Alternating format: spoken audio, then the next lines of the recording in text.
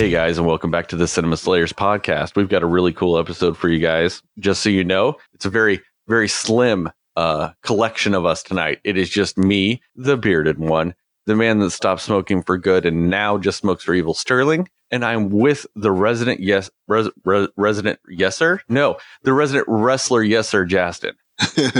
Got to get that Jay-Z line right. Hello, Cinefans. It's your resident wrestler, yes sir, as Sterling was saying.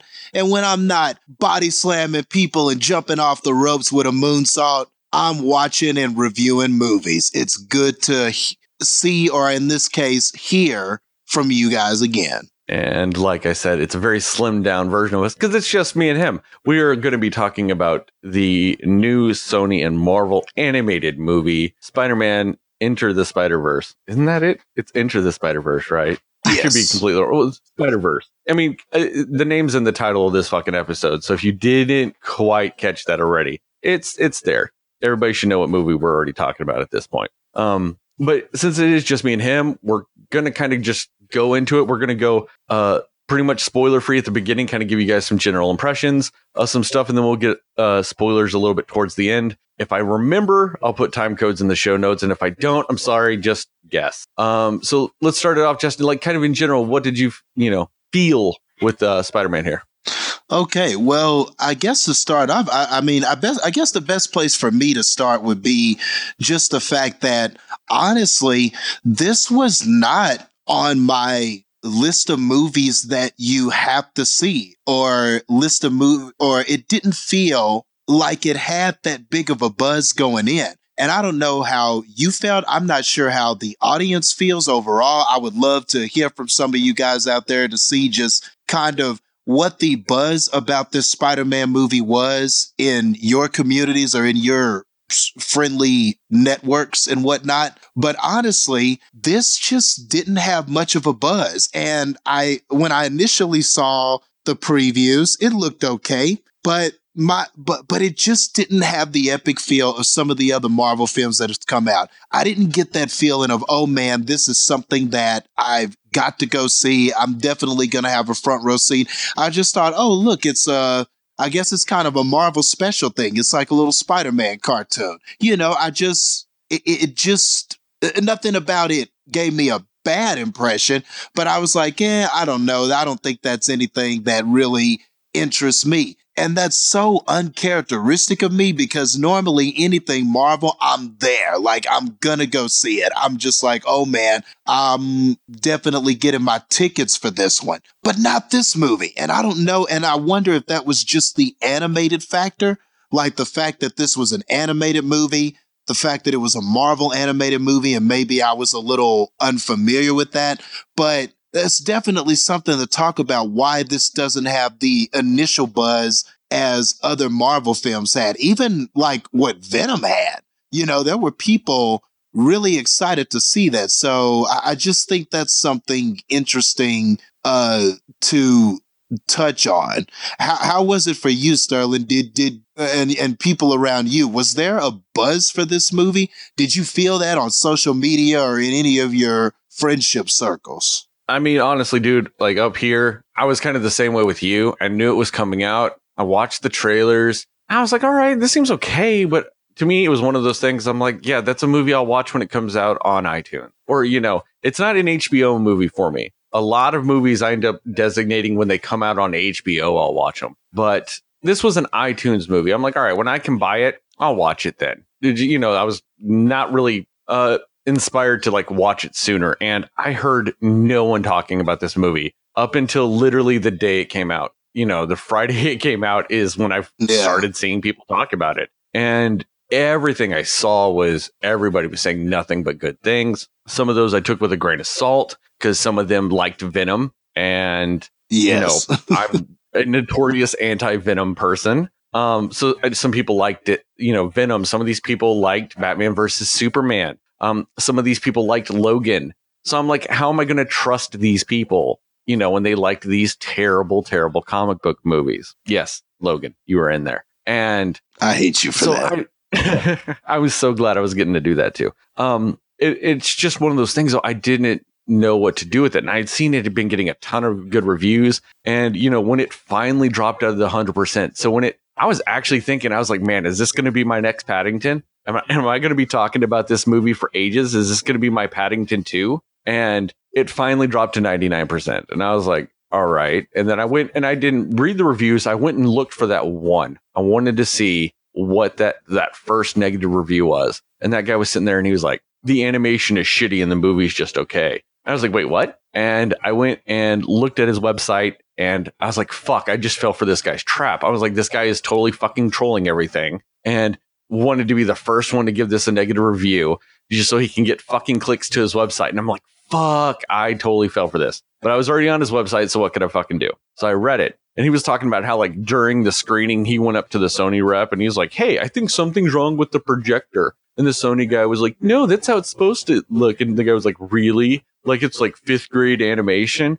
And when I'm watching this movie, even when I was just looking at the trailers, but just in general, when I'm watching this movie, I'm like, who the fuck thinks this animation's bad? It's not hyper detailed animation. It's not like what Pixar does with it, but God, it felt like a fucking comic book came to life, like as a cartoon. And I legitimately feel like that's the first time I've seen that. We've seen like comic books come to life, like in real, live action movies or like in Sin City, which kind of blurs the line between both. But when I watched this movie, it legitimately felt like I was watching a comic book happen. And it was some of the small details with it too, like that whole fucking way, the way they used to do color back in the olden days with comics, where it was the little dots. You could see the little dots. Yes, kind of like those little dots and ripples and everything. Yes. And that's how they textured things in this. They used that to give the texture of things. Like, and it was so subtle sometimes. Like there was one time like Miles Morales had his head down,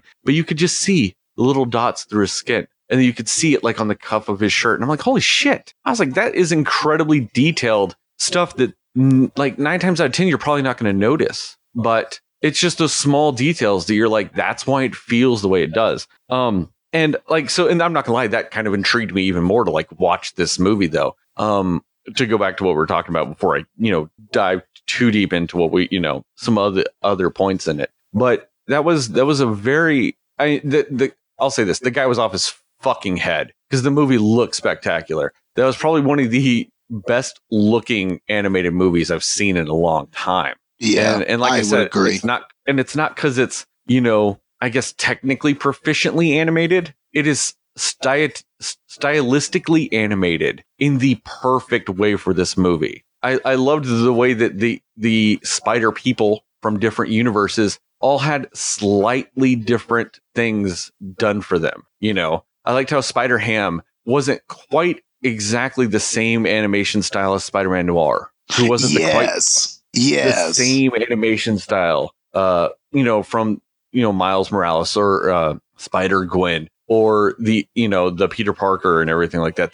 Those three, were similar, but they that fit. But like I said, Noir and Spider-Ham were just a little different. They were close enough to where it still fit and it wasn't jarring, but just slightly different to give them that uniqueness that they needed as characters. And also, I'll say this too, without going too much into detail. The voice casting in this movie was fucking phenomenal. Yes. They knocked it out of the fucking park with the fucking voice casting. And they had some legit actors being some of these smaller roles. Like Zoe Kravitz. Zoe Kravitz is a voice actor in this movie. And when I saw her name, I was like, wait, fucking Zoe Kravitz was one of them? And it took me a little bit to figure out who it was. But she was Mary Jane. So somebody who was one of the main characters in the newest Harry Potter movie was Mary Jane, who, and this isn't too much of a spoiler, doesn't have too much of a big role in this movie. You maybe hear her speak 5 times. I think she maybe says 8 complete sentences in this movie. And Zoe Kravitz did it. Yeah.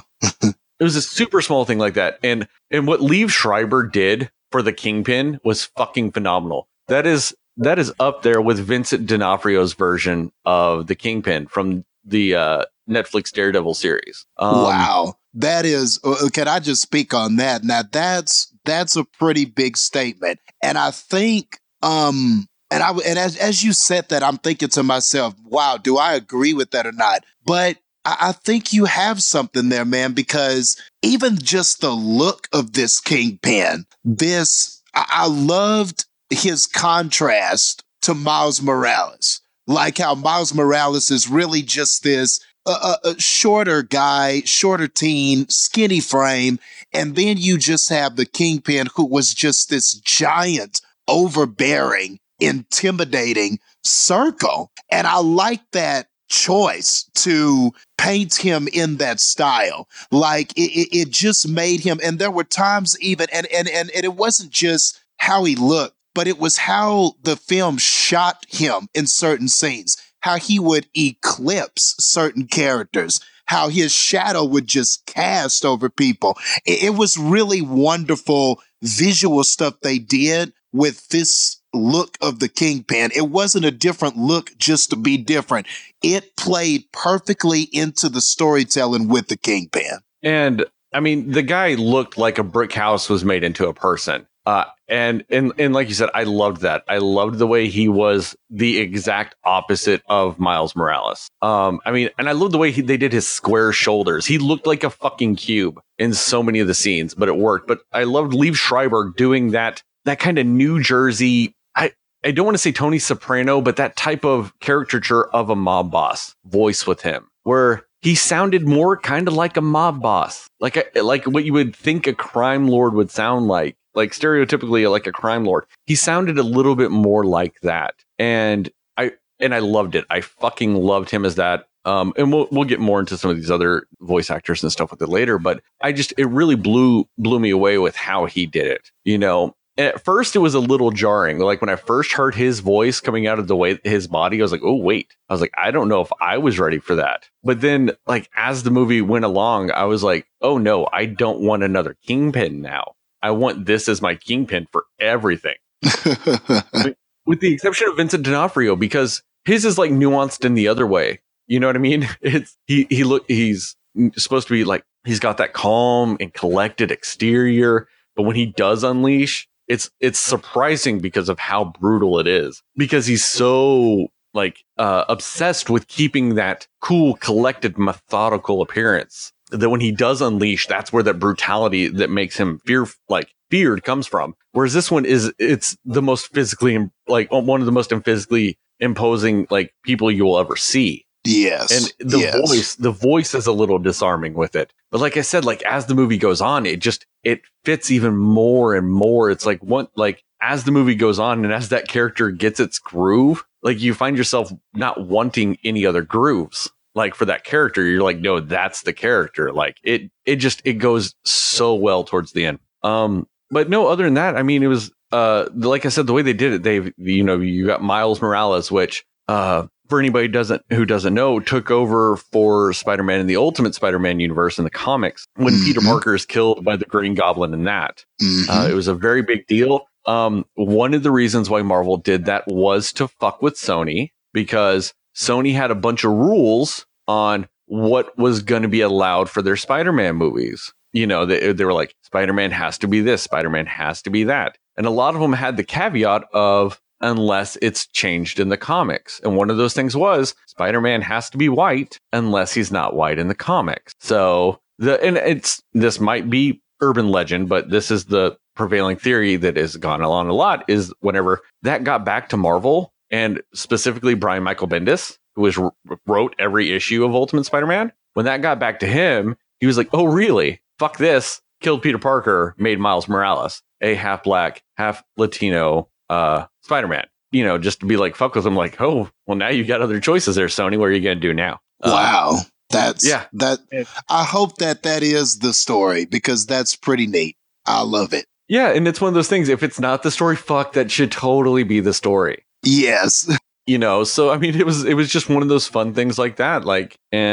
But Miles Morales, I know initially, and I remember seeing it, I remember seeing something about it on a news show. They were talking about it because it was such a big deal that all of a sudden Spider-Man is essentially a black character, and a black Latino character, and that caught everybody off guard at first. And I know, because comic fans aren't really known for being, accepting of changes, especially when it comes to changing the color of someone's skin for something. Holy fuck. But yeah, he was met with so much backlash at the beginning, but you could tell that Brian Michael Bendis and Marvel were like, fuck you, this is Spider-Man. Like, you get on board or you're not going to fucking get, or just don't read it, because they went with it and they went with it hard. And honestly, in general, comic readers and people that aren't shitty were rewarded for that, because Miles Morales was an amazing fucking Spider-Man. He was such an amazing Spider-Man. When they destroyed the Ultimate Universe and killed off all those characters, they kept him alive. They brought him into the regular 616 Marvel Universe just so he would still be there,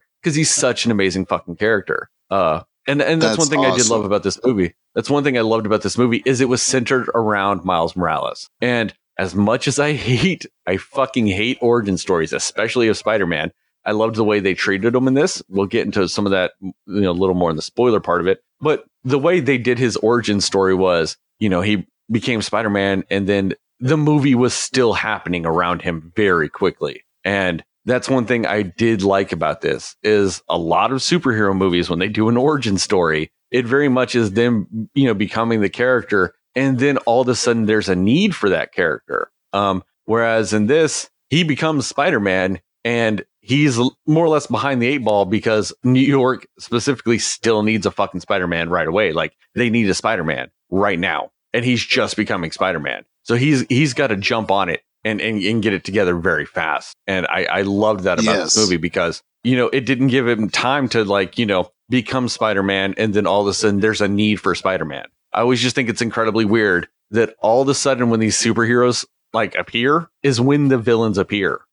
True. I mean, because it's with the type of things that were going on. Let's just use the Sam Raimi Spider-Man universe, those 3 movies, just as an example. So with the things they were doing in that universe, Spider-Man is the only superhero, really. And Spider-Man is not directly responsible for most of these villains coming into play. Spider-Man didn't necessarily cause the Green Goblin to become the Green Goblin. Spider-Man did not cause... you could loosely maybe see a connection between him and Doc Ock. But I would argue if Peter Parker had not become Spider-Man, he could have been his research assistant, and Doc Ock still could have happened. Yeah, I agree. The Sandman had nothing to do with Spider-Man. He was just a villain that came along. But everybody seemed genuinely surprised by these types of villains coming into this world. Why did they all start coming into the world after Spider-Man became Spider-Man? These types of things should have been happening in this universe. So why weren't these types of things happening before Spider-Man became Spider-Man?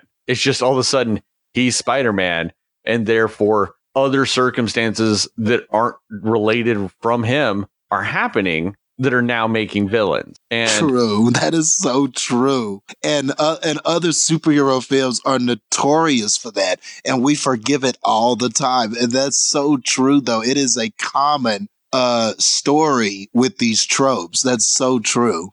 And while I am not a fan necessarily of the Sam Raimi Spider-Man movies, I'm not picking on them. I was just using them as a good example of it. Because like you said, a ton of superhero movies do this. And that's what I appreciate. And that's one reason why I hate origin stories, is because you always get multiple origins, because you have to have the origin of the hero. You've also got to have the origin of the villain. You've got to have the origin of this. You've got to have the origin of that. There's no one that's like, why are they never going up against a villain that's just established? Like, why is that never possible? I'm looking at you, Marvel. I want, quit killing all your fucking villains at the end of every fucking movie. Have one of them live, and have one of them be the villain in the next fucking movie for another character. So then that way I'm not needing the origin of their brand new villain too. Just have some villains live and cause some problems with some other people, which credit to Netflix, because Wilson Fisk has shown up in a couple of the other series. You got him set up. Yeah. Well, you got him. I mean, he does tie into the Punisher and things like that, but I'm just saying, he didn't die. So he's doing some things here and there. He does some stuff with the Punisher, does some stuff with some this. And I'm like, oh, that's awesome. He's doing some other stuff. That's great. Do some of that shit, because holy fuck, like I said, it's insane how many times villains are getting created at the same time the heroes are getting made. Especially when they're not, there's no direct correlation. I'll forgive you if you want to kind of go the ultimate Fantastic Four route. And I know a lot of people had problems with it, with the Fantastic Four movies, the original ones we got. But I'm okay with there being no Doctor Doom until the Fantastic Four are made. I'm okay with that because you could always argue that the Ultimate Fantastic Four did that. But they could also establish Doctor Doom and then, 2 movies later have the Fantastic Four show up. That'd be fine too, guys. Come on, we can have some of this. I'm getting a little off topic because it's just a big thing that bothers me. And while this was an origin story, I'm glad it didn't do that. Like we did mention, the Kingpin's in this movie. Guess what? You don't get the Kingpin's origin in this movie. It's fan-fucking-tastic. Exactly. You don't get his origin. And you get a good reason for why he's doing what he's doing without it having to be an origin story. So that's a very good point. That's a very good point. And I like the fact that while you do see some other spider people show up in this movie, you get their origins. And I love it how they do it in about 5 fucking seconds for each one. Yes. They're like, hey, yes, you need to know this. So here you go. Bam, bam, biggity, bam. Now the movie's still continuing. I'm like, good. They're finally starting to realize, like they did with Spider-Man Homecoming, that with these very popular heroes, unless you're legitimately changing their origin for the purpose of this, you don't really have to do it. And if you're going to do it very fucking quickly. Yes. Or even do it kind of in a stylistic way that's fun. That's what, and that's just one word that I keep coming back to with this movie is there were so many things it did that where there was potential to be cliches, and there were some cliches, but the movie's very self-aware in that it just had fun with it. Like you said, those origin stories, one after the other, kind of started the same way, had the same beat, lasted for the same amount of time, but with slight differences so that you understood, okay, I can see why this person is a spider person, and I understand why this person is different. And they covered that in seconds and did it in a fun, stylistic way. Sometimes I was even laughing at the origin stories when it would start doing it. And every time they started it, I never rolled my eyes and was like, oh God, here comes another origin reel. It was funny, it was different, and it was smartly written every single time, in my opinion. And honestly, I also loved the fact that like the spider people that were the most important are the ones they gave a little bit more details for. And while the others, I don't want to necessarily demean them because I think they are fun characters, but they're not as important to the story. They are more of side characters. And I love the fact that they still gave you their origins with like a little snappier pace to it. Like they didn't go as in depth with some of them. But it was great. Like I said, I love the way they did it. They tied it all into comic books, which fit the style of this movie so fucking like well. I loved it. And it was really great the way they did that. Now, I will say this. Anytime you want to get me a superhero origin like Blade did, that's my favorite superhero origin movie of all time is Blade. Because they literally cover his like origin in 10 seconds with a scrolling words and Chris Christopherson, or is it? Yeah. It's either Wesley Snipes or Chris Christopherson. I need to watch it again soon. Or just reading it real quick. Give you the big key points, and then bam, all of a sudden, like when you first kind of see some action going down, he's already Blade. He's just blading it up. It just goes, this is what we're doing, and now you're gonna get what you want right now. And it's just Blade doing some Blade shit. And I like that. For the most part, they kind of set this up the same way. Not with like the monologue, but like sometimes with some of these characters, that's kind of how they did it. They just went, hey, this is a new character. You might not know who they are. Here's the key points of their origin. Bam, bam, bam, bam, bam. This character's in this movie now. Deal with it. I'm like, cool. Yeah. Yeah. And I mean, all of those are great observations. And yeah, I love that too. And I mean, just everything that you said there, like, and especially talking about Blade, that was one of the cool things about Blade is that they found a different way to tell that story because, yes, he was already Blade. He was already cutting up and dicing and doing awesomeness. And so it just made the story a little more interesting. It just made the ride a little more fun. You didn't have to slow down for that slow pace of, oh man, I'm discovering myself and I'm a vampire and, oh, I'm having the thirst. Oh no, what is this? You got to skip all of that because yes, it can add something to the character story, but after seeing it so many times and seeing it done in so many different ways and seeing Spider-Man try to web but fail or hiding it from his friends or letting somebody know or discovering himself. I mean, we've just seen that so many times. It is so appreciative when they embrace a different way to tell the story. When someone's a little forward thinking and they're going, you know what? What's a different way that we can present this? And I think that is really the great thing about this particular film, is that it takes a lot of familiar things, but just finds the most fun, inventive, and often just comedic and often just very interesting ways to tell the same stories with characters that we're familiar with.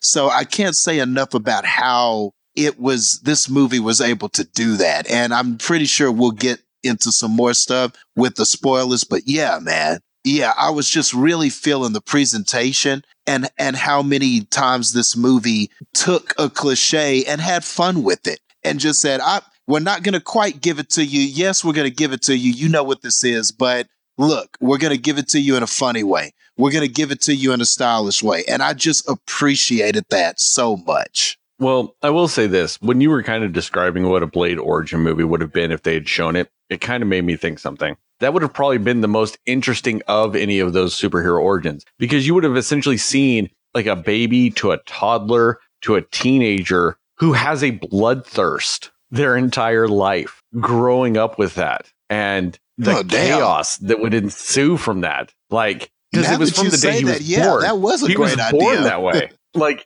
that would be insane because it's instant conflict. Like, you don't have to artificially like create it. That is inherently what that character is. So you would get to kind of see some years of him being, like I said, a baby, like, and a toddler growing up in foster care nonetheless, because his mother died. So oh my gosh. He's growing up in foster care as a baby needing blood. Oh, growing up as a toddler needing blood. Like, I mean, I already think toddlers are the most insane things to ever happen. They are just little demons incarnate. But to have that, who is actually a vampire that can walk in the daylight, and on top of that, have super strength. He would have super strength too. Like, if he gets mad at a kid on the playground, he's going to kill the kid. Like, why hasn't this been done yet? See, no, yeah, now that I say that, that is the most like amazing origin movie they can do. Like, all the way up till Whistler finds him as a teenager. On the streets, like killing people for blood.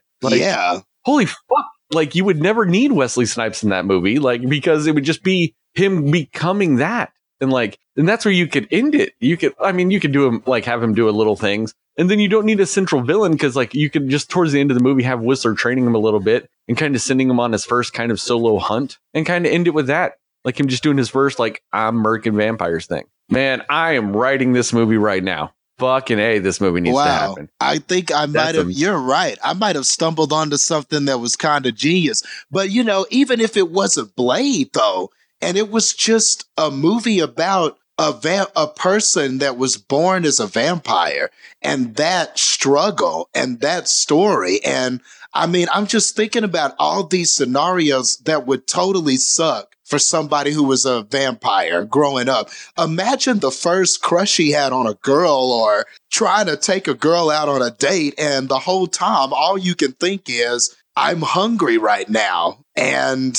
I'm extremely thirsty, and I like her, but I'm probably just going to kill her. But by the end of this date, like I don't know, like I just feel like there are, even if you don't do that scenario, there are so many great scenarios you could do with that.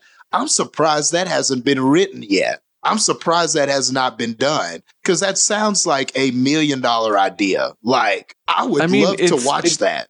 Like I said, it's instant conflict. Like, you don't have to artificially create anything. It's inherent into the thing. And on top of that, it's a world to where the concept of vampires is real. It's kind of like our world. The concept of vampires is a real thing. It's a popular culture thing. But the idea of real vampires is, crazy, because that's how most people are in that movie. Whenever it's like the real life person finds out about vampires, they're just, come on, really? Really? And so you would have this world where this kid is a vampire who is a daywalker on top of that. So he is like the, most unique and sought out awesome vampire there is. And he's has no rhyme or reason to anything. Like, he wouldn't know why he's thirsty because he wasn't raised around other vampires. Yeah, his mother, for all intents and purposes, died at the beginning of the movie. And if you haven't watched Blade yet, you're going to get spoilers. This movie came out in the 90s. So, yeah, as far as he knows, his mother died, which she didn't, as you find out at the end of that movie. But like, he was all on his own. Like, that is just insanity. So fuck what I said earlier. If they had actually filmed that origin, that would have been the best origin movie of all time. Because holy fuck, like, that's just, it's like you said, it's insane. Like, the idea of, like, even if you took like something now and just had a day walking vampire, but they were born that way and they're all on their own and trying to figure out what's what. And like, that is great stuff. And you can always tie that into like that very nice coming of age story that would come from that, but just have it be even amplified to where this kid's going through puberty and he's a fucking vampire. Yeah, man. I mean, yeah, that would be awesome. I would totally love to see that. I mean, and that could be, man, that almost sounds like too great of an idea for just one film. That almost might need to be a series. I mean, I would totally watch that. I would binge watch that. If you gave me 10 to 12 episodes of this person doing that, growing up, getting to a certain point, and then, season 1 could be childhood, season 2 could be like maybe preteen and stuff like that, and then, on up into adulthood. You could almost separate the seasons into just stages of his life or whoever it is and like go through. I mean, I think that would make an awesome series, or it would make an awesome film. I really do think so. If Disney Plus, because it would have to be on Disney Plus because, they're not doing stuff with Netflix anymore. I mean, technically there's still some coming out, but slowly but surely they're no longer doing stuff on Netflix. So, it'd be on Disney Plus. I think if they wanted to get into some slightly more mature content as it gets established, make us pay $2 more a month or whatever for it, I'll do it. I don't care. And so just do that. And like you said, do 10 episodes because shit's crazy whenever they start going more than that. Yeah. Yeah. I think 10 episodes is the perfect amount for these seasons. So, they need to do 10 episodes. And yeah, I think that would be the most amazing thing ever. Like you said, do it as a series, like, so you can draw it out a little bit more and you can get more in depth with some of these things. I think that would just be one of the greatest things I've ever seen. But let's get back to Spider-Man. We went really far off on that. We are way off. I guess spoiler time. Yeah. Let's go ahead and get into spoilers. I'll start this part a little bit with they fucking killed people in this movie, and they did it in an amazing way. And they didn't come back. They did, and they had no qualms doing it. And this was one thing I was going to say earlier, but I wanted to, just in case, save it for this part, is Chris Pine was the voice of the original Peter Parker in that universe. And so you had Chris fucking Pine, a legit mega movie star. Yes. In this movie, and he only delivered like a handful of lines here and there.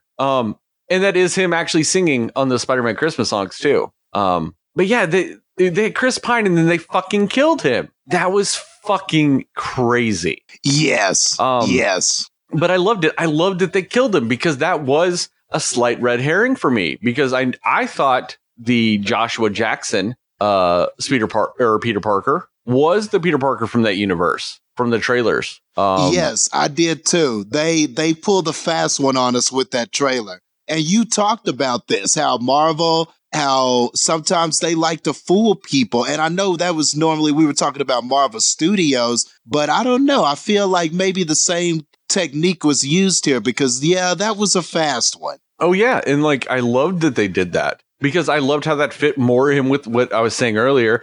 And I think I almost spoiled this part earlier when I was saying they needed a Spider-Man right then, because they had a Spider-Man who was very much on top of things. People loved him. They loved him as Spider-Man. Like I said, he had a fucking Spider-Man Christmas album. They loved him as Spider-Man. Yes. And he got fucking murdered within like 10 minutes of this movie. And that's what I was talking about. Like, I love the fact that Miles Morales had to step up and be Spider-Man right away. Like, he had to become Spider-Man because this universe was already built to have a Spider-Man and they lost him. And so now all these things that Spider-Man would be saving this universe from they didn't have a Spider-Man. And I loved the way they did that and set it up, because that's very much the way they did it in the comics. Like I said, it's not 100% the same because Green Goblin kills that Peter Parker in that, but I loved the way they did this one. And I also loved that it added a little more to the slight backstory they had for the Kingpin, where with him and Vanessa and their son walking in on him fighting Spider-Man.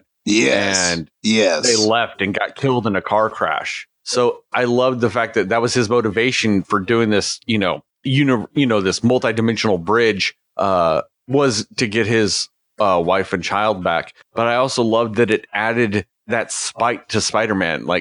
It added to his hatred of Spider-Man. It wasn't that just Spider-Man was messing up with his plans, so he killed him. It was, I blame Spider-Man for my wife and son dying. So yeah, I murdered him. Yes. Yes. And I mean, it was just so sudden and it was just so quick. And I didn't believe it when I saw it. Like when you hear the boom and the bones crunch and, whatever he did to Peter Parker. And I'm sitting there thinking, okay, he's knocked out. He's unconscious. He's not dead, because we've been trained that is what we always see. The character is never dead. We have been trained to think that the character is still alive. And this being an animated film, I mean, come on. It just totally took me by surprise. And then the next thing I knew, we're at a funeral and Mary Jane is talking at a eulogy. And I'm like, what? He's dead? It hit me. And it's on the news. It's on the news that Spider-Man was Peter Parker. They're announcing who this guy was on the and they're announcing that he was on the news. And I was like, oh my God. And it was so awesome. I loved her speaking about him. I loved the fact that his identity was revealed after he died. And it was even cool, people at the funeral with the Spider-Man mask on. It was about how you could see something like that happening. It was just very well done. And the whole time, as an audience member, you're in that same seat as them because you are shocked. Maybe even if it's more of an existential shock, because you're like, they killed this character.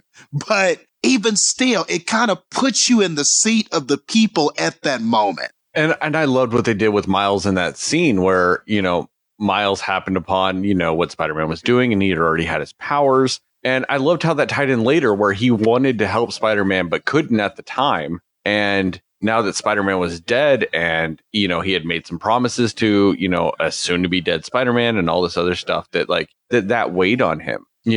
That was his big Ben, dying moment, was Spider-Man dying. Yes. Yes. And I loved it because it wasn't the whole I let a guy go and he happened to kill Spider-Man. No, he wanted to help Spider-Man, but didn't know how to. And he died. He knew he had the powers to help him, but he didn't know how to. And I loved that as he was learning to use his Spider-Man powers, that's what helped guide him. Is he's like, now that I know how to use these powers, I can now help people and stop these things that I wanted to when I didn't know how to. I liked that mentality with him. I thought that was a very great way of showing that. I mean, it and like you were saying, with some of these spoilers and everything like that, and the fact that the Prowler dies later in the movie, which for people that don't know, I mean, if you watch this movie, and if you haven't watched this movie and you're listening to this, you're insane, but cool. I'm totally down for that. The Prowler is Miles Morales' uncle. Yes.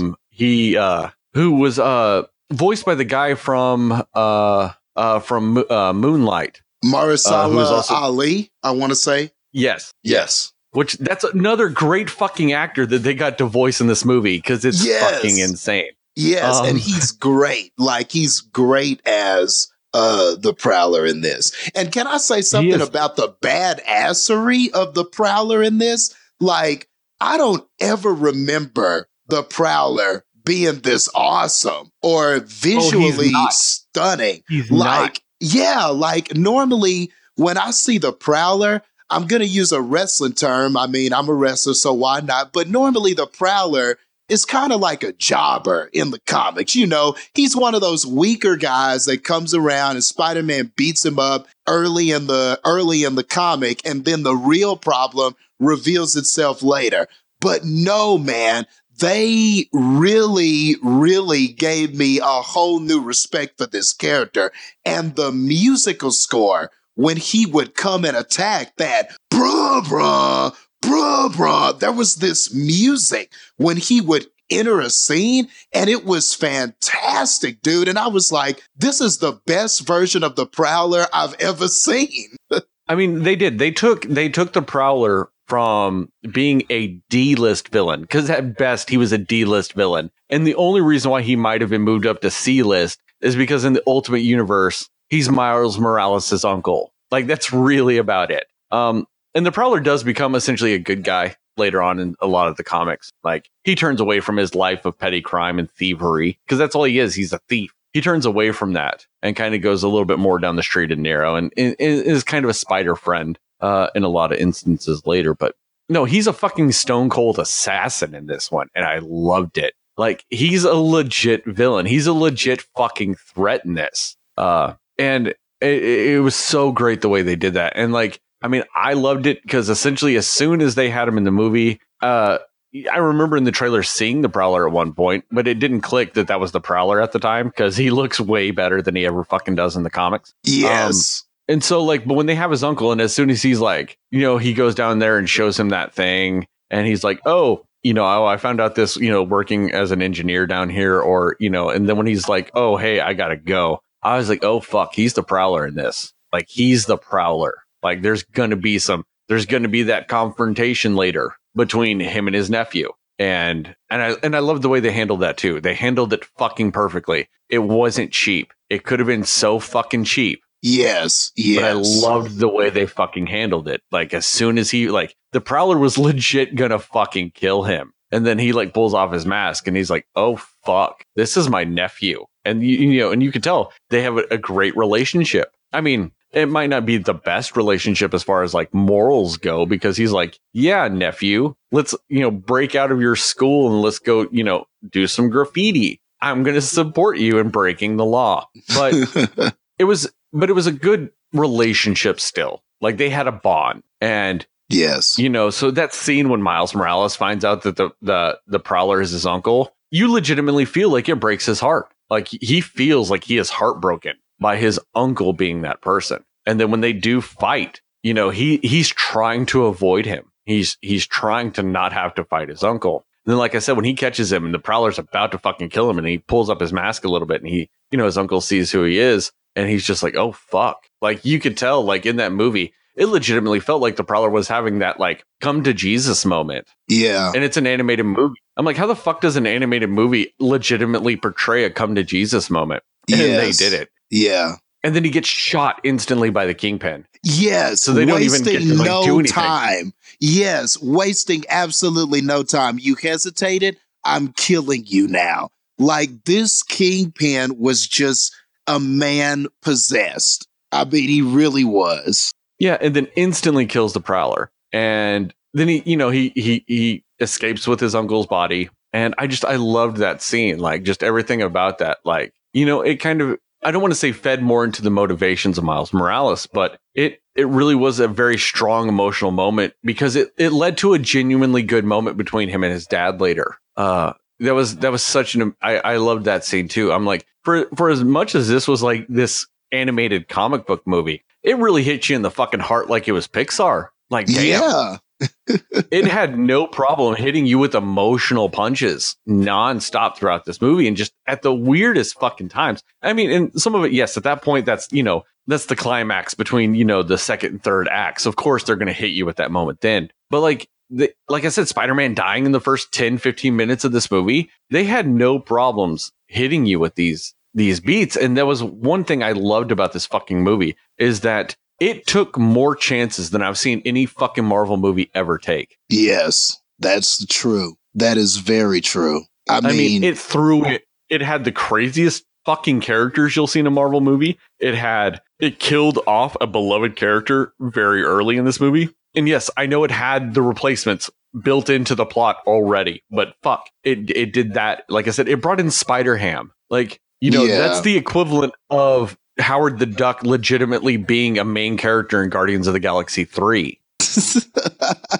That's a great comparison. That's true. Because that's who Spider-Ham is. Spider-Ham is the Howard the Duck of Spider-Man. And they use him as a very comedic and weird character, but they took that chance, and at no point did they ever apologize for it. Like, the thing I love about this movie is, in a lot of ways, your average, I know Spider-Man because I've seen some cartoons and I've seen some movies, moviegoers have a very good chance of being lost in this movie. I don't think they will be, because of the way the movie handled this stuff. Because like we said earlier, it handles character introductions very well. And I think it rewards moviegoers for taking that chance, for, essentially dealing with a movie that has Spider-Ham in it. You're very much rewarded with it. Or the little girl with the Spider-Man robot. That's a fucking crazy character. Yeah. And she's got a telepathic connection to a spider. Holy fuck, is that weird? I'm going to go out on a limb and say that's even weirder than Spider-Ham, being a spider bit by a radioactive pig. I know a lot of people think it is otherwise. No. He was a spider bitten by a radioactive pig. It goes a little bit crazier because in the comic books, he also finds essentially like a senile old lady pig and convinces her that he's her nephew just so he can live with her. That's the Aunt May character in that. And it's because, and it makes sense because he was a spider. He can no longer be a spider because he's now a spider pig. So, he had to find a pig to live with. But it's a crazy fucking character. But holy fuck, this little girl has a telepathic link to a spider who helps control a fucking robot spider that she sometimes sometimes remote controls. I guess sometimes the spider controls it too. Because otherwise, I don't see the point in having the telepathic connection to a spider that's in the suit if the spider doesn't control something in it. But yeah, it's fucking bonkers. And then Spider-Man Noir, who is voiced very amazingly by Nick Cage, by the way. Yeah, Nick Cage, baby, Nick Cage. And I love that he's from a universe that's black and white. It's not that he's just a black and white character. No. Everything in his universe is black and white. Yes. And the whole thing with the Rubik's Cube and him unable to see the colors. Genius shit, man. Genius. And I'm not going to lie. I felt bad about getting enjoyment out of that because I was like, that is a low-hanging fruit joke. Like, that is a low-hanging fruit joke. It really is. But fuck, does it work so damn well in this movie. I mean, it's like you said, it fits. It fits in this movie. Unlike the same low-hanging fruit jokes that Venom had. Yes, I'm going to say that. Because fuck those jokes. Those were terrible. This one was great. Like I said, of course they're going to fucking use a Rubik's Cube. Like, that's the thing. Of course they are. Like, why wouldn't you? Like, that's the thing is, why wouldn't you use that joke? It's just so in your face with, of course they're doing this joke. But it fucking fit. And I giggled. I giggled a little bit when it happened. I had a little chuckle. And I hated myself because I was like, fuck, I knew that was coming too. Like, at no point was I surprised by that joke. I was like, no, this joke is happening. And I still chuckled at it. And I mean, and it shows like that it's still rewarding when you know what's coming, And I mean, with this movie, though, like I said, it took chances. Like, fuck, they used the ultimate Green Goblin, who legitimately is a gigantic dragon fucking goblin monster. Yeah. And that scorpion, fuck, that was a cool ass scorpion. Yeah, I was going to ask you about that. Like the scorpion with almost like the humanoid scorpion. Is that a version in some comic somewhere? Because I didn't recognize that scorpion. I didn't either, but it fucking worked. It was an awesome ass scorpion. Yeah, he was. He was pretty badass. And same with the Doc Ock in this. Yeah. And it's a small change. She's a woman in this. Cool. It worked really well. But I love the way they did her arms. Yes, they were made of some sort of different material, weren't they? Like, yeah, it almost looked like they were like inflatable tubes. Yeah. Type of situation instead of being metal. But I liked that because I liked how, in a way, she seemed a lot more fluid with them. Like, kind of like what you would think with an octopus. So I really liked the way they did that. I thought that was a really great way of doing that. And Catherine Hahn, she was fucking great for that too. I loved her voice for that character. She's such an underrated actress. I love her in 99% of things she's ever in, but she was so fucking good as that voice too. And of all the characters, she actually looked the most like her character. You could tell that they based her character a little bit off of her, and I loved her. And then you had Haley Steinfeld as Spider-Gwen, which of all the characters that I saw on there today that do legitimately come from legitimate comic books and stuff like that, Spider-Gwen is the one I'm the least familiar with. I knew the very basics of her story. Essentially, it's the same as Spider-Man, but instead of Gwen Stacy dying, Peter Parker died. Yes. I knew that version of her story. I didn't realize that was her Big Ben moment, that was a cool twist. I did like that. But I really loved that character. And now I'm kind of upset that I don't know that much about Spider-Gwen. I'll say this about that movie. It's probably going to make me buy some Spider-Gwen comics. Yes. And and let me just comment on her costume. I love that costume with that hoodie overhead that she kind of has and the black and white. I just love that costume design. And if I understand, the ballet flats. Yeah, the ballet. Yes. And I loved how she moved in the film because she even fought like that. A lot of athleticism, twirling and spinning around enemies. Like you could even see it in the way that she was fighting villains. So that was cool. That was a very nice touch. Oh yeah, definitely. Like I said, I'm gonna have to go look at. I'm gonna go read some Spider-Gwen because of this. I've heard a lot of good things about that character, but I still never had that interest. I'm not the biggest of Spider-Man fan, but that character seemed really fucking cool though. I really want to read some more of that. And to going back to uniforms, like another twist on it, man, I fucking wanted so bad for Miles Morales to keep that hoodie on when he first spray painted the Spider-Man costume black. Yes. And he had that hoodie on. Oh, man. I wanted him to keep that hoodie on. Oh, that so was fucking bad. Boss, man. That shit looked so legit. And I love that too. The spray painting of the spider symbol. He looked absolutely legit. And I love that spray paint because that was a nice little character intricacy for him that was added to the suit. And I just loved that. Oh yeah, it was so fucking good. And the Aunt May too. We can't not forget to talk about this Aunt May. This Aunt May was amazing. Yes, an Aunt May who's in on it. An Aunt May who knows and was in on it and helped Peter Parker, the one that died beforehand. Nice touch. Great. It was great to see that. Almost like an Alfred, wouldn't you say, in a way? Yeah. Oh yeah, yeah. And I loved how when these other spider people show up, her nephew is dead. The Peter Parker and Spider-Man she knows is dead. And she knows he's dead. Everything. It's dead. And these other spider people come up. And I love that she didn't make any of them surrogates. But like you said, she played that Alfred role to them. That extra helping hand that you could tell she got at least some joy back, knowing that the legacy of her nephew could continue on. Yes. And she could still play a slight part in that, for the best of reasons too. It wasn't a selfish reason.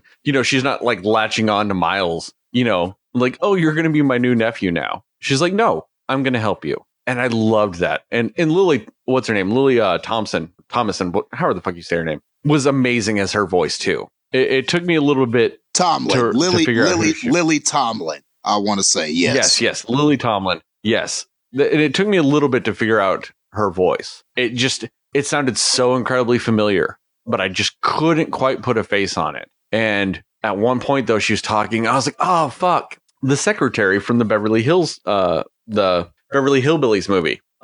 Which that's my first introduction to her. So don't hate on me for that. It's just instantly where my mind jumps because that's the first time I legitimately remember her being in something. But no, she was such a great addition to this.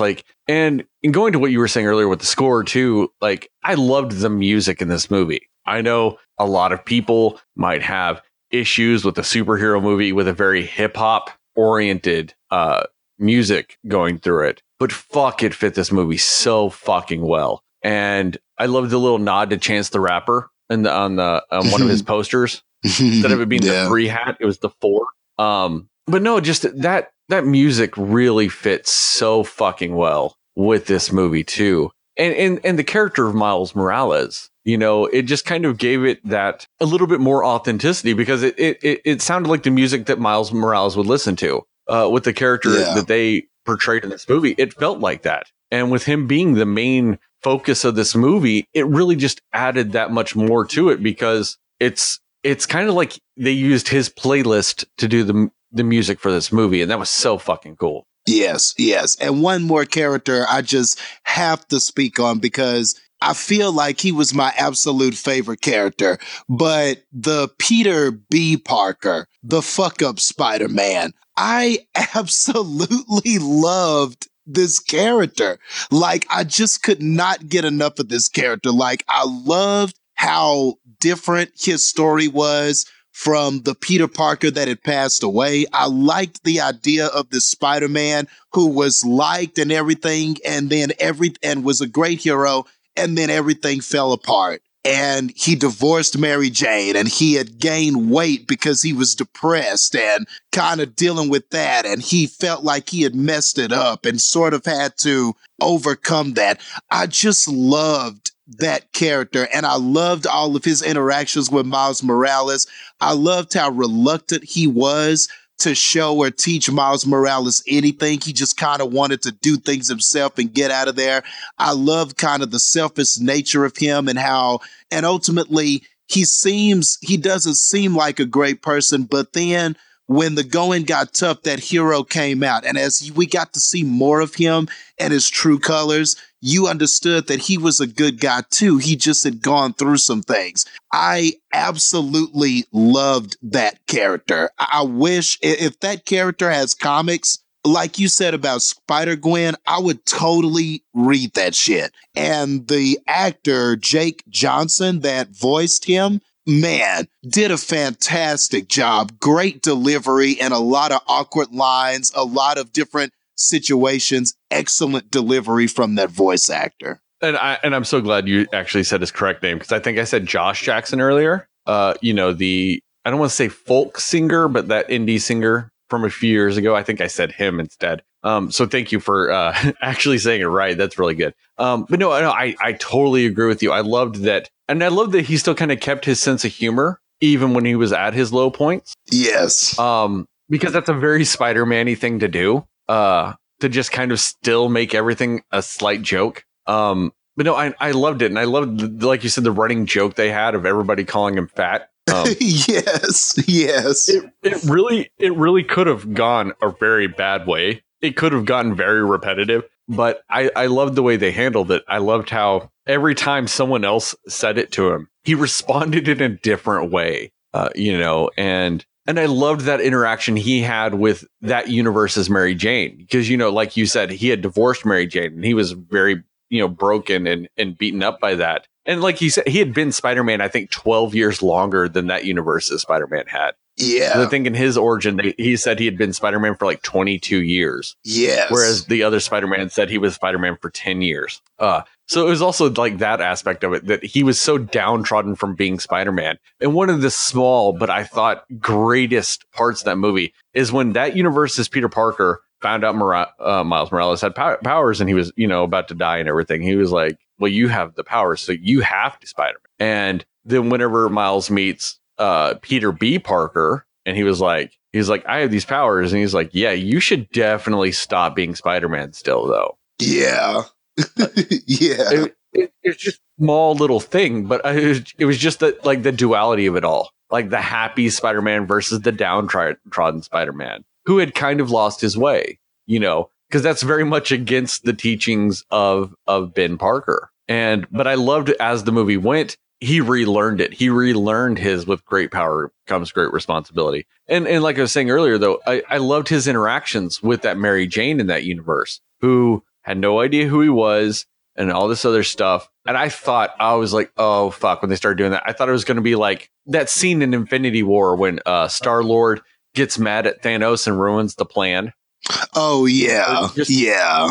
That version of everything, like he sees Mary Jane and he becomes just so one-track minded on her that he's going to ruin the plan because of that. And I liked it how it just became a very genuine, like, cathartic moment for him. Like, he just needed that little bit to kind of regain himself just a little. Yes. To help the plan go forward. And that was the nice little touch with it, that, you know, he didn't ruin anything with it. It was just a genuine moment that fit his character, because based on what you had seen with his character, that is something he needed. He just needed that little bit of remembrance of his old life, just to keep going and to make it through it all. And that's all that moment was. And I thought that was great how they handled that. Because a lot of times in this movie, every time I thought they were going to go one way, because that was the cliche and normal reason, like normal way to go, this movie did not go those ways. And I thought that was really great. Yes. Yes. And even when it would give you something familiar,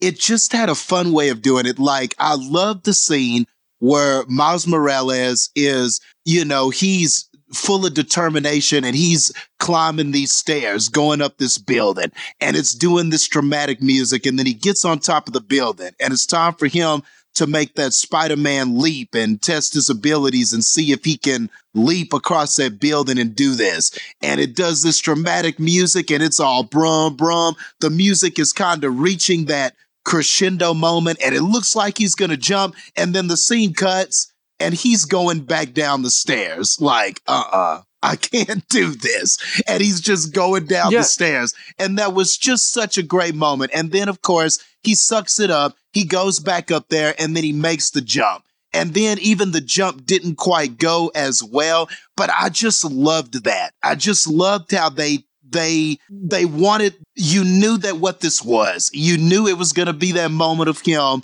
having to try that and get over his fear. But they just found such a fun way to do it. And it was just things like that are nice touches all over this movie. Yeah, it's those moments that, you know, even whenever they did go into a cliche moment, they had a really great way of just making it feel at home. It felt like it was supposed to be there. Not that it had to be there, but it was supposed to be there. You know, just those small little touches. Like, this is, in a lot of ways, one of the most, like, thorough movies I've seen with a lot of that stuff. You know, you could tell from just the beginning processes to the final product, a lot of care went into this movie. A lot of people legitimately cared about what they were doing with this, and doing it in a very specific way. You know, this art style for this movie isn't new. Like, they took a lot of old elements, but they presented it in a package that was just fully realized. I guess that's what I've been trying to say. Fully realized. It's a fully realized. That's a great production. Word.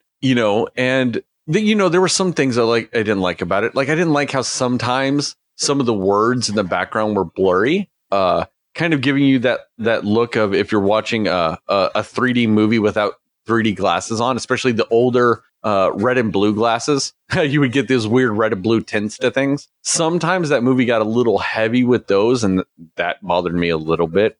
And it's funny that you mentioned that, just really quick, because I watched it with a friend, and he made that exact comment that you made. He was like, it felt like watching a 3D movie at times without the glasses. Things were blurry and I couldn't quite keep up. So that's a legit point. Like, a friend of mine said the exact same thing when we walked out of there. See, I only had the problem because I mainly noticed it for background stuff, or maybe it only bothered me for some of the ancillary background stuff. Because there was one scene where they had the name of a building on the side of it, and that was very washed out and blurry on that name. And, you know, it was very much intentional, because everything in this movie is very intentional. And like I said, but it was a small little nitpick. Like, it was one of those things, like, I noticed and I went, oh, and then the scene changed and I didn't care anymore. Like, I'm only bringing up because we're legitimately talking about this movie. So I feel like this is a good place to bring it up. But like, if they did a sequel to this and they did the same exact thing, I wouldn't be bothered. I mean, like I said, I'll notice it, but it's not going to detract from it. I'm like, oh, they didn't fix that problem for the sequel. No, fuck it. Keep it in. Like, you've already established it. Keep it going. I mean, just like overall, I really do. I think this was a great movie. It was a very surprising movie. Like I said, it took a lot of chances. It introduced a lot of things. Like, there was this little kid in the theater I was in, and I mean, that little fucker wouldn't shut up. But I kind of understand it, because he was a little fucking kid. And this wasn't just your friendly neighborhood Spider-Man that everybody's used to. You know, you got a lot of things in this. So I understand like a little kid getting lost. Like if you haven't seen this movie and you're at this point and you're wondering whether or not you should take your kid, I would probably not take a kid younger than 8 or 9. Yeah. Just because it's not necessarily because somebody dies in it. It's just because this story is a little bit more complex than you would typically expect from an animated Spider-Man movie. Yeah, it's a lot to process. I mean, it very much is for people that are, like I said, 9 and above. I think could really handle some of the, the complexities of this movie. It's not that it's hard to follow, but it's just those types of story elements might lose a little kid, and that's nothing against little kids. It's just they haven't been exposed to things like this a lot, with the ideas of multiple dimensions and there being, 7 different Spider-Man throughout this movie, so it's just to kind of help them understand. I mean, I'm sure they'll like it. I mean, this little kid didn't seem bothered by it too much because it was, there was a lot of Spider-Man-y shit and there's some bright colors up on the screen. So I'm sure the little kid liked it enough. It's just, to legitimately get the most out of it, I'd say somebody like 8 or 9. But no, it's just, I think it was a phenomenal movie. I thought every step of the way, this movie knew where it was going and it went there, and it will reward you for taking the ride, for giving this movie a chance and taking the ride that this movie presents. You will be rewarded at the end for this movie. And I think that's a lot to say for this. I mean, I'll say, honestly, I'll give this movie, I might regret this later, but I'm going to give this movie 92 really super badass prowlers out of 100. And I would totally recommend people go see this movie. Wow. I think this might be the first time in history that we had the exact same score, because I was also thinking 92 and I was like, should I change it just so we can be different? And I'm like, no, I'm going to stay right there. I'm in agreement for the first time. I think that we have agreed on the exact same score, but yeah, I've got it also 92, Peter B. Parker's scarfing down some yummy pizza out of 100. Because this is very good. And I can definitely understand the conversation about this being the best animated film of the year. I can definitely understand the conversation about this being one of the best comic book movies. Well, one of the best comic book movies this year. Oh, go ahead. I want to stop you at this point. No, because these were actually things I was going to ask you next. Oh, okay. I would ask, all right, so best animated movie. So up until this point, it was Incredibles 2. Yes. And if you don't agree with that, fuck off everybody. Incredibles 2 was the best animated movie, at least until this point. Yeah. Would you say this is better than Incredibles 2? Oh my gosh. Yes. I have to give it to it, man. Yes. I think it's better. I think it is. By a hair. If Incredibles 2, this is a hair. If Incredibles 2 had come out 10 years ago, it wouldn't have been. Like, say both of these movies came out 10 years ago. Incredibles 2 would have been the better of that. Yeah. But Incredibles 2 gets a few points knocked off onto it because I had to wait a billion fucking years for that movie to fucking come out. Fuck you, Pixar. That is true. You made me wait too long, and I was a little bitter. But it's still a fucking fantastic movie. But I would agree with you on this, that this movie I think is better than Incredibles 2. Yeah. And it's not by much, but it won the race. Like if they were both lined up on the track, it's like that runner that leans out and he crosses the line just before that other runner. And that runner was right there, but he didn't lean, so he didn't get across the line. It's like that close. But I have to give it to it, man. This hit me harder, man. Spider-Man Into the Spiderverse. This hit me harder than Incredibles did. The story was just a little more impactful, and I just felt happier coming out of this. It was a little more surprising, and I felt so good coming out of this, and I just didn't feel as good when I came out of Incredibles. I knew I saw something great. I was like, oh man, that was awesome. But no, man, I have to give it to this. It edges it out for me. Well, and I think part of it for me is the fact that Incredibles 2 was a phenomenal movie. It was a great sequel to Incredibles, which is one of my all-time favorite animated movies in general. Incredibles is just fucking perfection to me. And the fact that I had to wait that long to get a sequel that was that good for it, whereas then this movie had the benefit of being surprising to me. I knew Incredibles 2 was going to be good because Brad Bird was back and it's Incredibles 2. Like I knew it was going to be good. So it didn't surprise me, you know. I was just slightly, like I said, disappointed because I had to wait so fucking long for it. But this movie has the extra benefit of the fact that everything in it fucking surprised me. Like I was not expecting anything I got in this movie. So it gets rewarded for that just because it exceeded any expectation I could have had because I didn't really have any. And it, like I said, it rewards you for taking that chance on it. And that's what this, and I think that goes to what you were saying, why you maybe felt a little better, because honestly, you feel more rewarded. Yes. I think you're right about that. Yeah. All right. So now, where would you rank that as far as superhero movies go this year? I mean, your main ones really being Black Panther and Avengers Infinity War. Oh my gosh. Oh man. Yikes. I mean, I don't want to, man, do I just make a knee jerk? Okay. From a movie standpoint, it's definitely better than Infinity War. I mean, I'm going to put it over Infinity War. Yes, Infinity War, it's not going to make the money of that. It may not have the lasting impact of that, but as a movie, objectively speaking, it is a better film. Objectively speaking, it is a better film. And when I look at it versus Black Panther, and I hate to say this because I have been on Black Panther's proverbial nuts. Like I was an advocate for it whenever we did our what's the best Marvel movie, MCU movie lineup. I argued for Black Panther. Black Panther's up for all these awards and all this stuff is going to happen. It's receiving all these accolades. So Black Panther will always have that. But man, objectively speaking, when I look at Black Panther, first and second, third act, and I look at this first, second, and third act, the third act in this is stronger than Black Panther's third act. It is.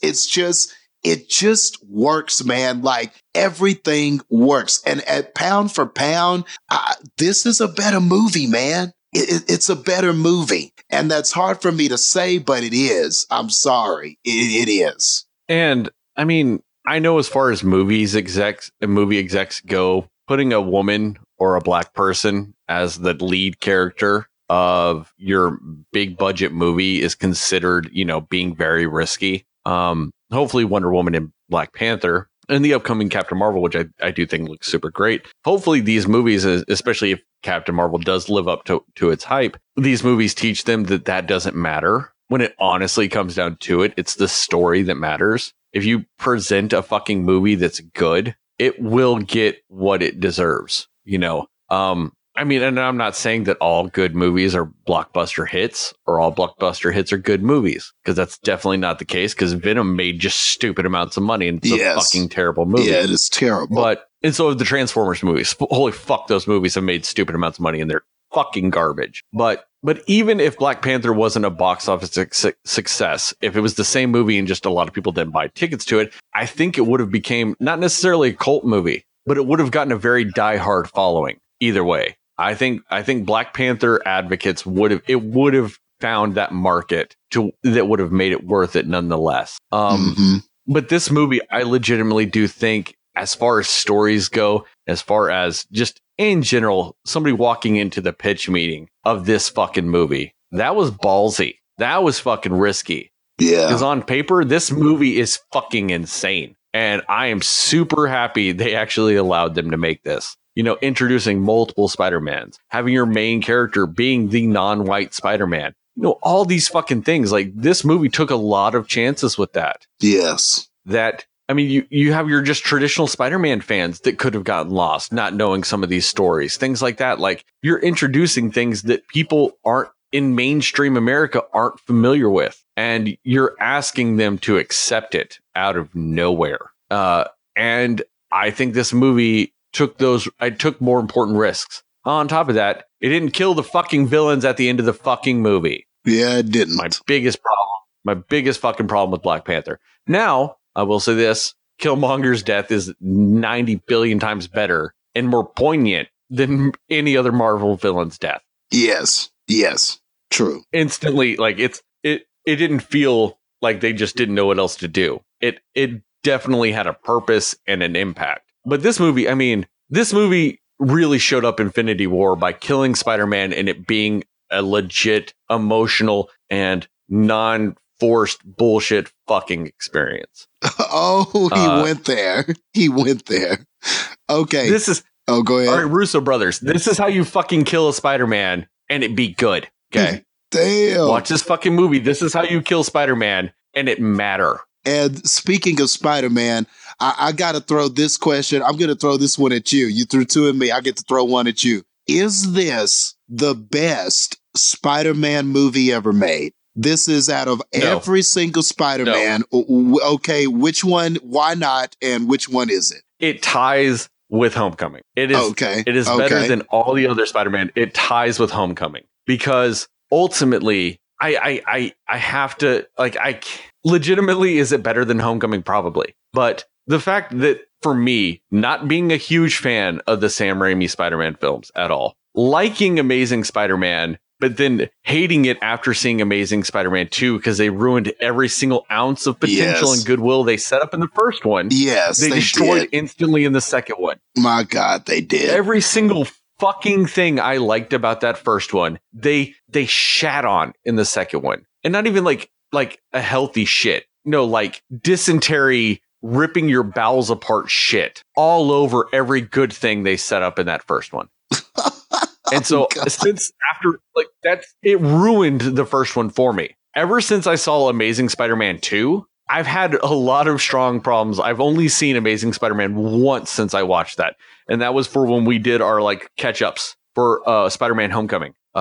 When I did those, because I did the Amazing Spider-Man ones. And it really did. It fucking taints that for me. I think I still gave it a decent score when we did it. But looking back on it, I'm like, oh no, I had watched before Amazing Spider-Man 2 came out. I watched Amazing Spider-Man 1 kind of on a semi-regular basis, like maybe once every 6 months. I liked it. And then since I saw Amazing Spider-Man 2, I hadn't watched it until I was forced to, essentially. And then I'm looking back on it and I'm like, no, it ruined it. Fuck that movie. It's garbage. It's right up there with the Raimi's films. They're all fucking garbage.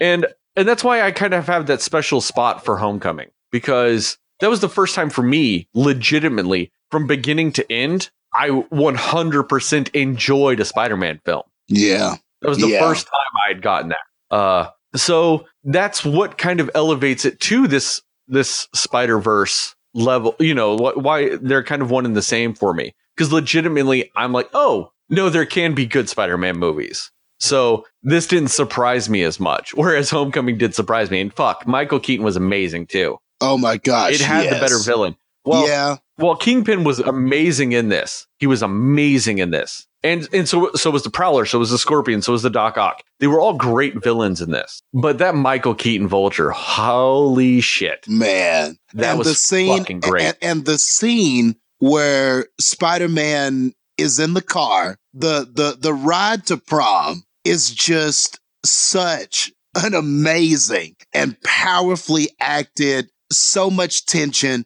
I mean, that is such an amazing scene. I mean, it is hard to top something like that. Like, that was just, that was a fantastic scene, man. Like, that is just, I would never forget that scene. I would never forget that scene. That was the only time in Spider-Man history I've liked the villain finding out how Spider-Man or who Spider-Man was. Like, that's the only time I've liked the way it happened. Because other than that, I fucking hate most of it because it's all stupid, and especially in the Spider-Man movies, because they're ripping their fucking masks off every 9 fucking seconds. Like, was it really that hard to breathe in those fucking masks that you had to take it off every 9 seconds? Yeah. Yeah. And I hated that about those other films because I know it's on that actor shit. Like, it's the actor or it's the director thinking, well, this is my lead actor, so I have to have his face. I have to have him doing stuff. But it's not faithfulness to the character, man.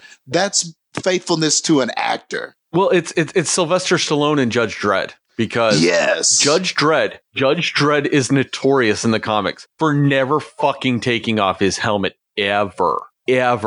His fucking face is covered 100% of the time. I think there's like one panel ever where he doesn't have his helmet on. Yeah. But he always has the helmet on. And what happened when Sylvester Stallone made Judge Dredd? It's Sylvester Stallone, so you fucking take that helmet off so you can see Sylvester Stallone's face. Mm-hmm. And that's why they did it. It was Sylvester Stallone, so that's why his fucking helmet was off for 99% of that fucking movie. And that's why Carl Urban is an amazing treasure for the fucking universe, because when he did Judge Dredd, he was like, I'm not taking off my fucking helmet ever. Yes. And that movie was badass. I need to watch that again. It has been too long since I've seen that movie. And it's such a small thing, really. It really is. It's a small little touch that it makes all the difference in the world. I mean, yes, everything about Dredd is infinitely better than Judge Dredd, hands down. But on that note, though, it really is a small change. One wears a helmet, one doesn't. Within itself, that is a small change, but it makes all the difference in the world. And I think while Tom Holland is in his 20s, he legitimately looked like a high schooler. So it fit. Like it's a small change. Like, oh, casting somebody that's actually age appropriate. Holy shit, who would have thought? And it was a small change, but it makes it better. And in this movie, just the fact that they kept it mainly accurate. Now, is this 100% the same as the comics for the Spider-Verse? No, because there's like hundreds of Spider-Man in that shit. And they're going to introduce more of them later. That's the whole point of the sequel. I think they're talking about doing a sequel and introduce some of the other ones. Like there's a punk rock Spider-Man. Yeah, Spider-Punk. Yep. There's a British Spider-Man that's got the Union Jack on him. And all kinds of things. I mean, and something else that we haven't really talked about, the end credit scene. Which was awesome. Yes, which was a little nod because I was really kind of surprised they didn't bring him in. And if you don't know who we're talking about Spider-Man 2099, who, when he was an actual comic book character, was hot garbage. Because everything about the 2099 universe was hot fucking garbage. Because it was the most 90s fucking bullshit you could have outside of like a Rob Liefeld fucking comic. Which, if you don't know who that is, that's the guy that created Deadpool and like Cable. So, really terrible feet, massive muscles, guns that are logistically way too big to ever fucking exist, and more pouches than anybody knows what to fucking do with ever. That's kind of what the 2099 universe was. It was just 90s bullshit. But then later, I want to say it was around the time of Shattered Dimensions, which was a Spider-Man video game. Not necessarily a good video game, but around that time, they brought Spider-Man 2099 back. And they kind of brought him back a little bit in some of the comics and stuff like that. And they just, took this character and just made him not shitty. But he's a very well-known Spider-Man, at least with comic book fans. Everybody knows, if you're a comic book fan and you've read Spider-Man ever, you probably know who Spider-Man 2099 is. You've seen that character. So I liked that they finally added him in. And it was Oscar fucking Isaacs. That was his voice. Like, that's another one where you have this amazing actor doing this voice for something that was a very small part of this movie. But yeah, so I'm hoping he plays a way bigger part in the next one, because he was the one Spider-Man I did kind of feel was missing a little bit in this. But maybe the second one will save it. We can only hope. Yeah. But I mean, I really don't think this needs to be said, but I'll say it anyway. If you guys can't tell, I'm going to go on a limb here and say that both me and Jastin recommend this movie. Yeah. So everybody should go watch it. Yeah, that's fair.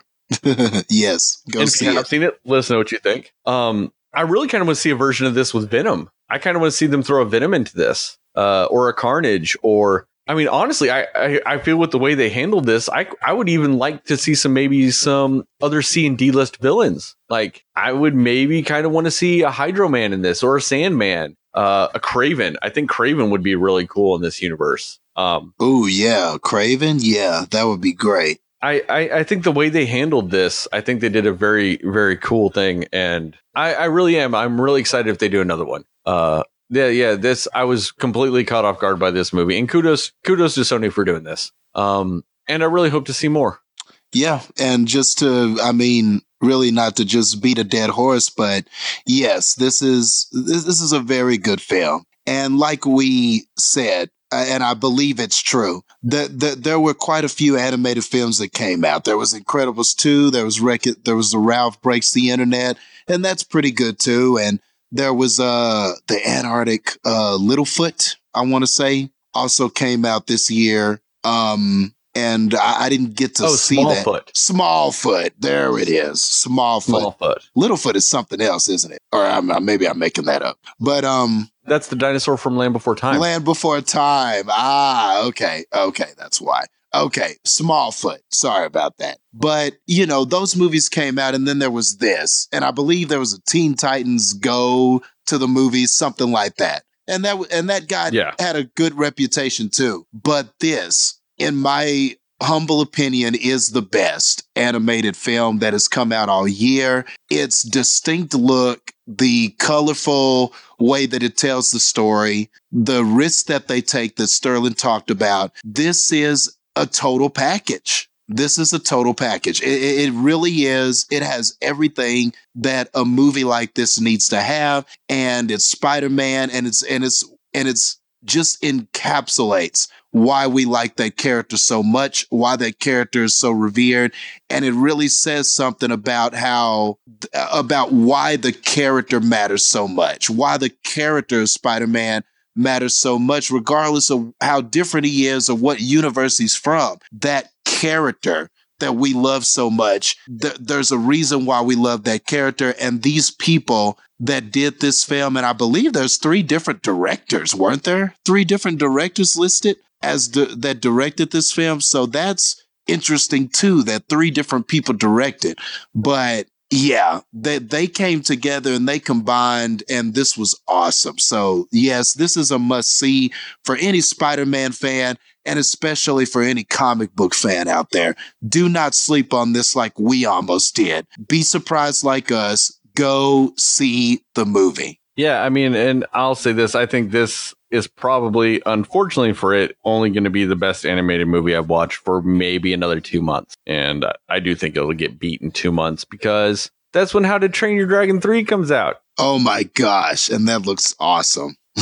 And like we talked about on the Jamie podcast, I am all about those movies. So, I mean, and this legitimately, it could be like objectively better, but if How to Train Your Dragon 3 lives up to maybe 70% of its potential, I'll probably think it's better. I'm just going to say that now. No offense to you, Spiderverse, but I'll take that. I'll take a 70% version of How to Train Your Dragon 3, because I think overall they'll still make the trilogy fucking amazing. Other than that, I do want to say this right before I do my little closeout. I don't think we got your answer to the best Spider-Man movie. I didn't comment on that, did I?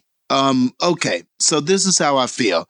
This is very good. And this is kind of one of those things where tonight, or when I walked out of the movie theater, I didn't feel that I had seen the best Spider-Man. That is still Homecoming for me, but let this movie, but I feel like if I let this movie marinate long enough, if I think about it long enough, and if I start doing real comparisons, maybe I just need to watch them side by side whenever that opportunity presents itself and just really give a final judgment on it. But tonight, no, I still think that Spider-Man Homecoming is still the standard bearer. Tom Holland being selected as a Spider-Man, he's just the perfect Spider-Man and the perfect Peter Parker. He nailed both roles, and that's so important. And he did them both. He balanced it well. You had a great villain. You had such a great story in that, and it was just great. And it was a great tie-in with the MCU and Iron Man's involvement, and even the supporting cast around Spider-Man and his friends and everyone like that. It was just such good stuff, man. And there are so many great scenes in that film.